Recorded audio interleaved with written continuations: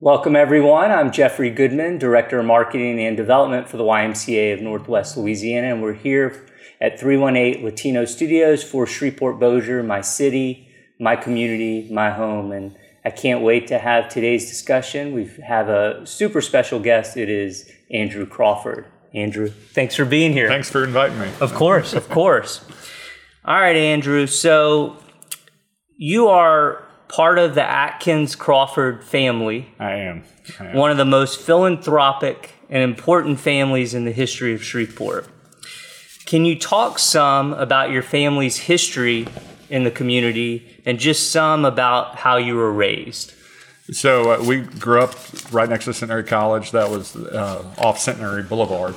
So grew up going to Centenary basketball games, things like that. My uncle Bill Atkins was very involved in education. He was very involved at Centenary. He was very involved in Southfield, and my father was as well. And then John Atkins has followed the lead on it, and just. And for clarity for people, so Uncle Bill is John's dad. Was John's dad. He was my great uncle. We called him Uncle Bill, but I think they saw an importance to education, saw an importance of hey, if you have a good education, you can succeed. So that's why they always wanted to support Centenary, always wanted to support Southfield, the areas around it.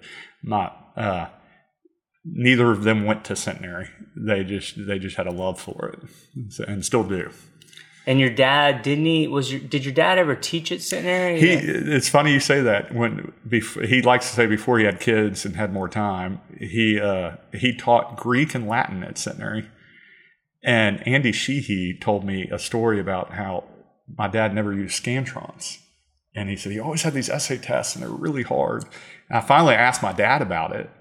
And he laughed. And he said, well, I think essay tests are better. He's like, also, I was a new teacher. I didn't know how to use the Scantron machine.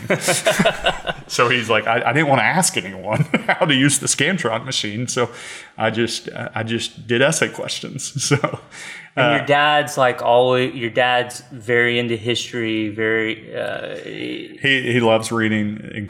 Always encouraged us to read as much as we could, and always trying to learn something that he hadn't learned yet, which is not much, I feel like.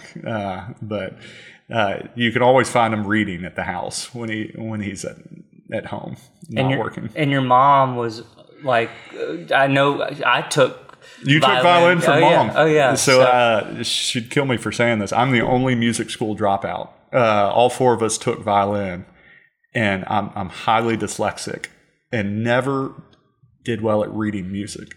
So finally, it was just such a hard thing for me. She said, I've acknowledged this is not your forte. And that's where I excelled in computers. I excelled in other things. But my 7-year-old's now taking violin from my mom's program. So we're trying to continue it. And I think when I was a kid, if I'm not mistaken, she was based at Centenary. She still is. So Centenary Suzuki School teaches violin, cello, and viola. So, and that's a wonderful program. That's where my younger brother came up, and we like to say he's the prodigy out of the group because he's played at Juilliard, or went to Juilliard,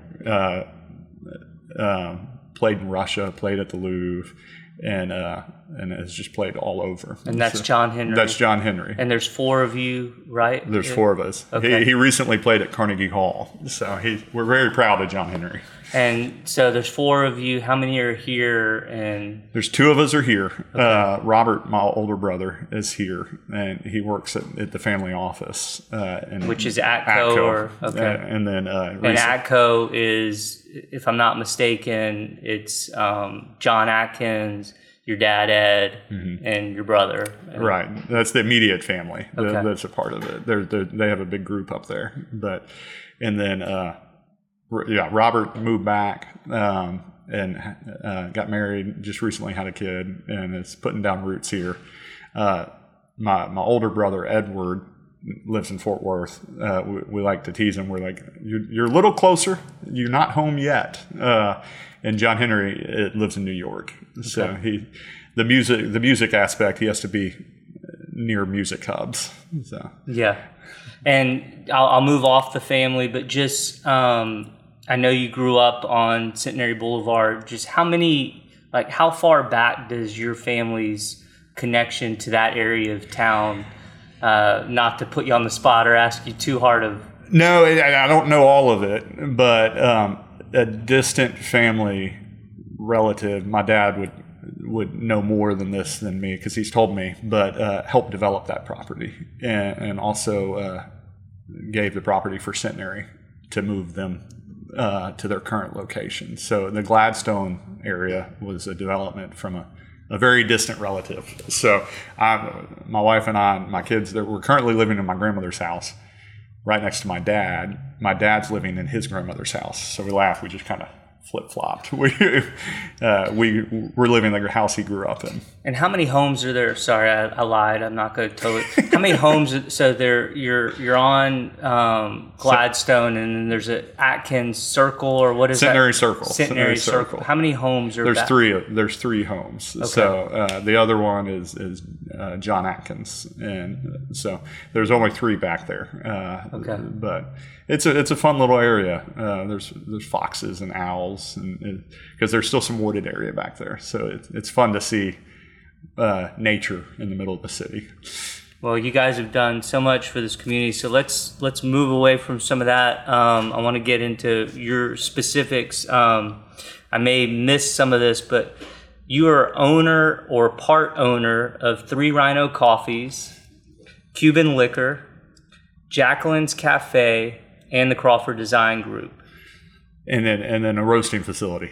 Okay. So yeah. And what is that called? Rhino Coffee Labs. So we, just to highlight that, about 3 years into it, we realized that we wanted a higher quality coffee.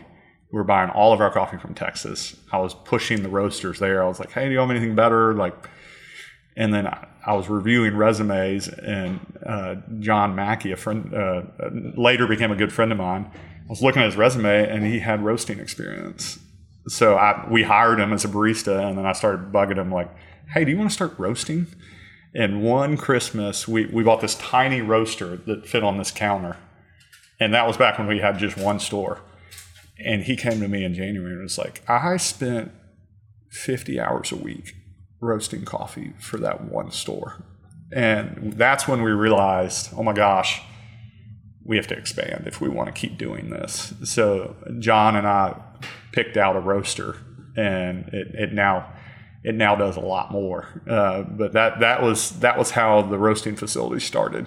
And that's housed next to Rhino downtown, or it's no longer. We're on Texas Avenue. So we moved out of. Okay. We kind of outgrew our space, and the other thing is the space next door. It worked out great because William O'Brien purchased the building later, so he rehabbed the whole building. So we moved out about a year before William purchased the building, but it had no windows. So the new space we went into had windows, and the team was just ecstatic. They're like, oh my gosh, we have natural light. So you're on, if I'm headed north on Common, you're now on the west side of Texas? We are. We're very close to Herbie Case. Okay. So, and we partnered with a nonprofit and moved to that area. Okay. So. Perfect. And I've read or listened to numerous interviews with you, and building community is a theme you come back to quite often in these discussions I've heard with you.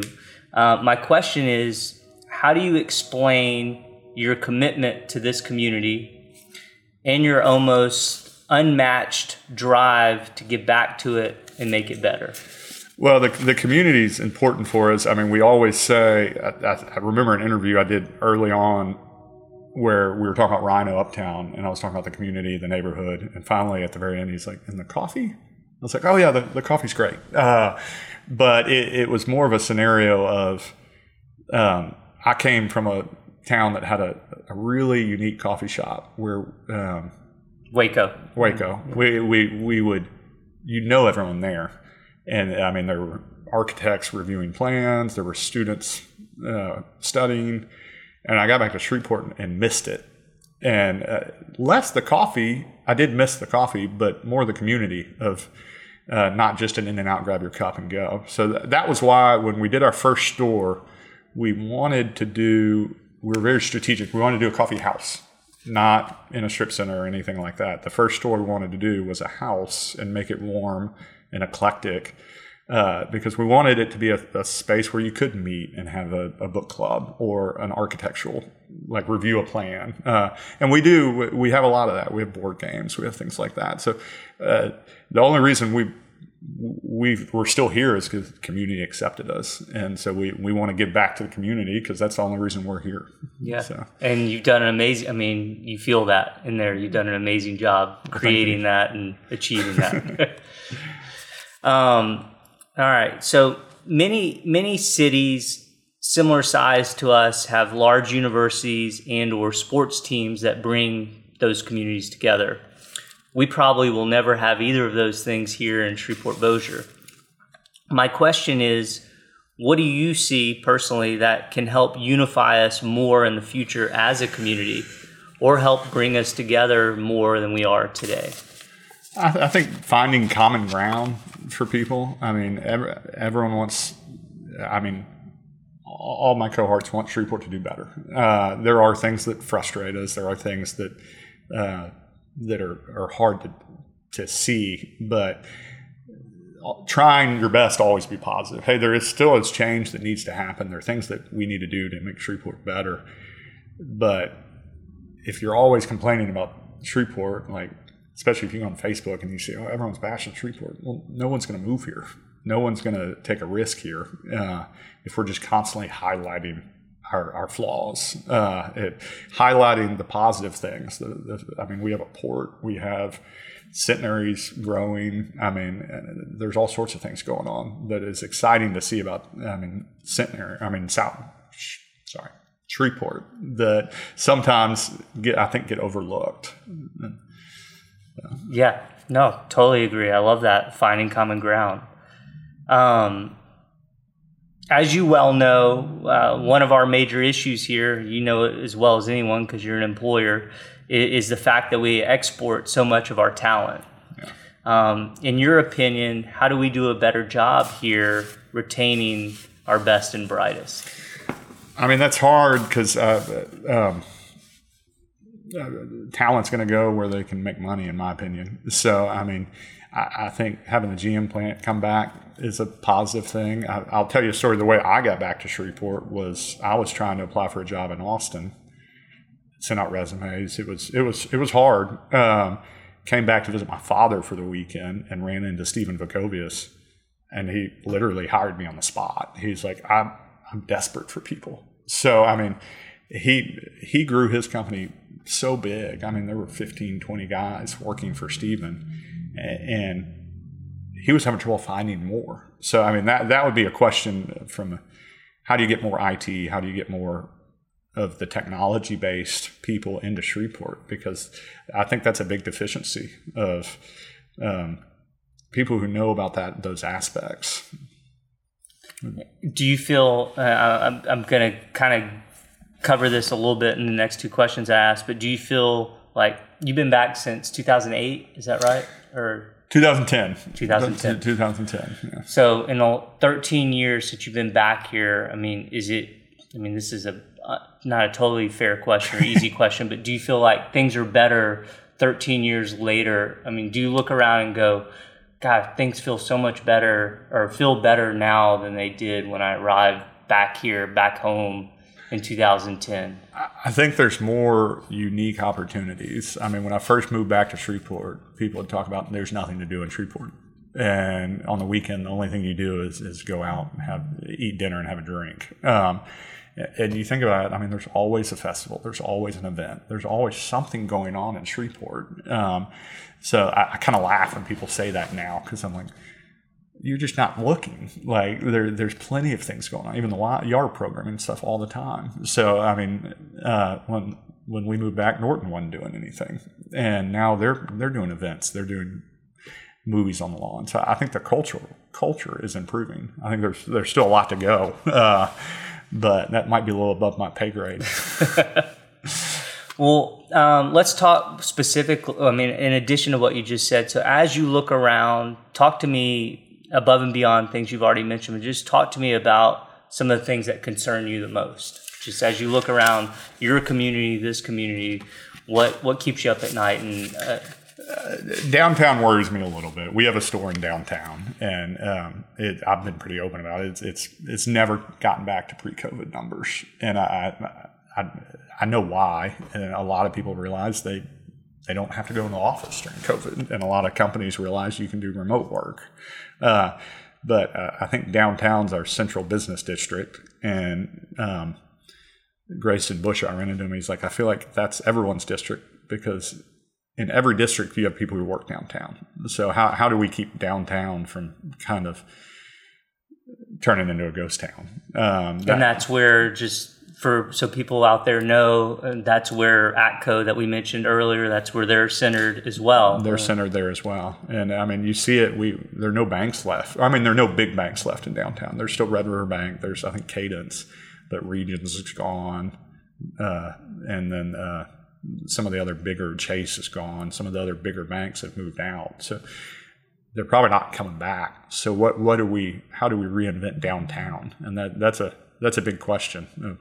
What do you do with all these buildings? You can't turn them all into restaurants, because there's not enough people to eat at all of them downtown. So it sounds like the apartments are doing very strong. So do you turn it into more of a living district, or something else, or lean on the IT and the technology? But all conversations I've heard, I don't know how much input I have other than seeing the numbers, seeing the less people downtown, more people kind of staying in the suburbs, which I don't blame anyone. I mean, that COVID opened up a lot of eyes to, hey, I don't have to go into the office 9 to 5 every day. I can still be productive. And it shifted the work environment. And I agree with you, though. I mean, we've had other discussions on here. I mean, I kind of look at downtown as, I feel like it's a spinal cord of a city. I mean, it's where things start. And if that's not strong, it seems like that is problematic for the city structure as a whole. Well, and that's where city maintenance is. I mean, that's where City Hall is. That's where you go to do business, and that's where Downtown Y is. Yeah. So, but there's outward growth. How do you backfill it? That's the question. Is there's Southern Loop. There's all those areas where everyone's growing, but are we expanding? Or are we just traveling? Sorry. That's good. Yeah. So, how do you backfill those areas with more infrastructure or more technology and things like that? Well, you guys are playing a critical role in that. I mean, downtown Rhino is, you go there and it feels like one of the most vibrant, vital, important pieces and fixtures in downtown. And we love downtown. I mean, and everyone thought I was crazy for moving down here, but the developer really wanted a coffee shop. Hey, the original developer of that building was like, I have this vision for this building, and I want people in the lobby hanging out, and that's having meetings, having lunch. And he had an eye for it. I mean, he took 3 buildings that were boarded up, and 2 of them were slated for demolition, and rehabbed them and put them back on the tax roll. Who was that? That was Roland von Kernatowski, and he's passed away, and his sister inherited it and then sold it. But he was the one that was kind of behind Tipitina's early on. Is that right? He was behind Tipitina's. He was behind the Orpheum in New Orleans. He renovated that after Katrina. I think they just boarded it up after Katrina. So he was the one. He'd come up once a week and check on the building, but it took. He told me, he's like, there were tax credits and the city gave me the building, and it still barely made sense. But so I think more of that of hey, we have an empty building and we have this person who wants to develop it, make it appealing, because he's full. I mean, that building's full. I think it's got 28 lofts in it. Wow. And it's got I don't know if it's got a wait list, but every time someone moves out, someone else moves in. And there's a lot of Air Force guys up there. There's a good mixture of people in that building. And it's just fun to see a building that all my life was bricked in, and now it's lit up at night. And even talking to Gregory Kallenberg, he used to put his logo on the side of the building because it was just a brick wall. And now it's all the lights are on in there, and it's fun to see. And your next door neighbors are now open, and they're open. William O'Brien's group is open, and they did a bunch of research, found the original sign. It looks beautiful. I mean, it's gorgeous. He got that up right before film price. So yeah, it looks great. Yeah, so it's fun to see that part of the. And what will be there? What's going to be happening at Coop's Corner exactly? It's office space. Okay. So William's family rented the top floor, and then I don't know if you know Delton. Yeah. They rented part of the bottom, and then there's a handful of other people in there. So there's still some open spaces, but it's fun to see. Especially we saw it because we roasted in there, so we saw kind of. It was an old building. I mean, they did a ton of work to that space. Yeah, it's beautiful. Any of you guys are driving, head north on Common, take a right on Texas. It's on your left right before you get to Rhino. It's a fun building to look at, especially at night, because he's got the building all lit up, and the marquee. They did a great job on the sign. I mean. So it's fun to just slowly start seeing that block kind of fill in. I mean, there's an old CPA firm that Drayden Dunn and his wife bought, and they're working on renovating that. So it's there are not many empty spaces on those two blocks left. I mean, because you got the Robinson, you've got all that stuff. So. Well, this wasn't a set question, but how do we, just talking to you, looking at you, knowing a good bit of your story, I mean, how do we produce more Andrew Crawfords? I don't know if you need that. I don't know if that's a good thing. No, I had a... But, I mean, there's a certain fearlessness about you. There's a certain, I mean, even just downtown opening that spot at Rhino, it's like, I mean, you were pioneering in that effort, and I mean, that took a lot of guts. And part of it, I have to say, the developer, I was like, I don't have the cash to do this, and he's like, I'll do it. I want it to be good. So like we were going to put steel countertops in, and he was like, no, I want granite. I was like, that's outside my budget, and he's like, okay, I'll do it. But I mean. Someone asked me, they're like, everything you do does well, and I was like, I just don't publicize the things that don't do well. Like I have that. Like we had a store, and not a ton of people know this. We had a store in Bossier. I never knew that, and it lasted for a year and failed. A Rhino? A Rhino. It failed. I never knew that. And it was in a government building that was restricted access, so we never really publicized it. But that was a hard thing. Was when I had to go to them and say, hey, we got to shut it down. And cause we're hemorrhaging money out here, and that's hard. But it got easier. I mean, it was a way I was spending a lot of time out there trying to make it work. And finally I realized I don't know how to make this work. And when I hit that point, I was like, okay, I need to shut this down and cut it off. So yeah, it was hard to fail that one. And it took a little while to bounce back from that, but I like to say we did. Yeah, I would say. I had no idea, and I've done hours and hours of research on you. I've never came across that. It was in the General Dynamics building. It was, yeah. Okay. So it was. I was thinking as you were saying that, I was thinking maybe it was in the government complex on Benton Road, but yeah, and they were as accommodating as they could to be us. Like they didn't charge us rent, didn't charge us utilities, things like that. But because they saw it as an amenity, but that goes back to the hiring. They were supposed to have 600 people in there. We opened, they had 300, and they were struggling to find the other 300 people. So we realized we had to have everyone in the building come see us at least once a day. I was like, that's just not realistic. And that was the challenge, was if they'd had 600, it might have been easier for us to operate, but they were having trouble finding people.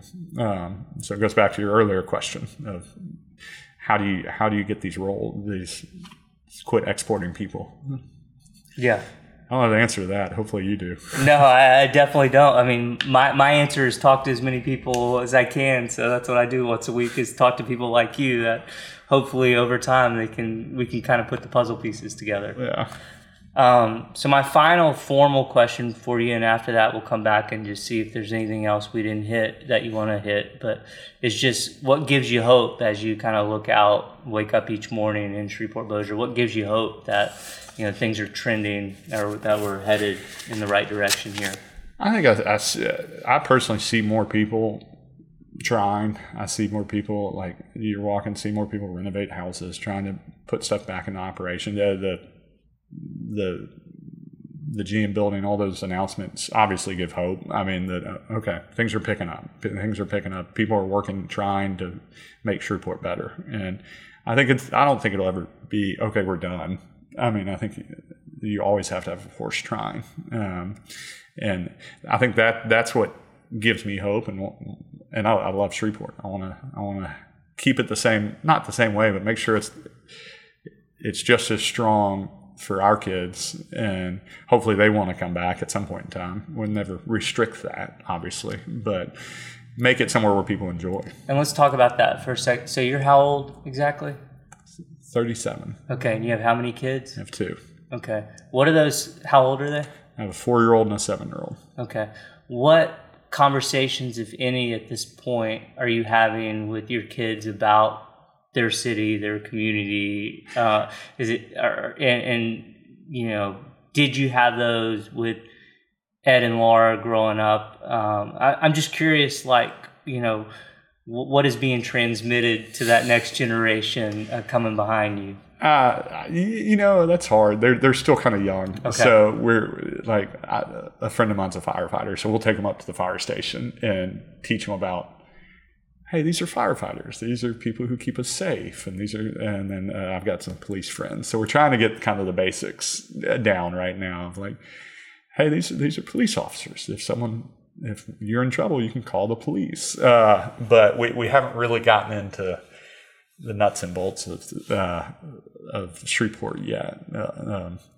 Other than there's a reason we lock our doors.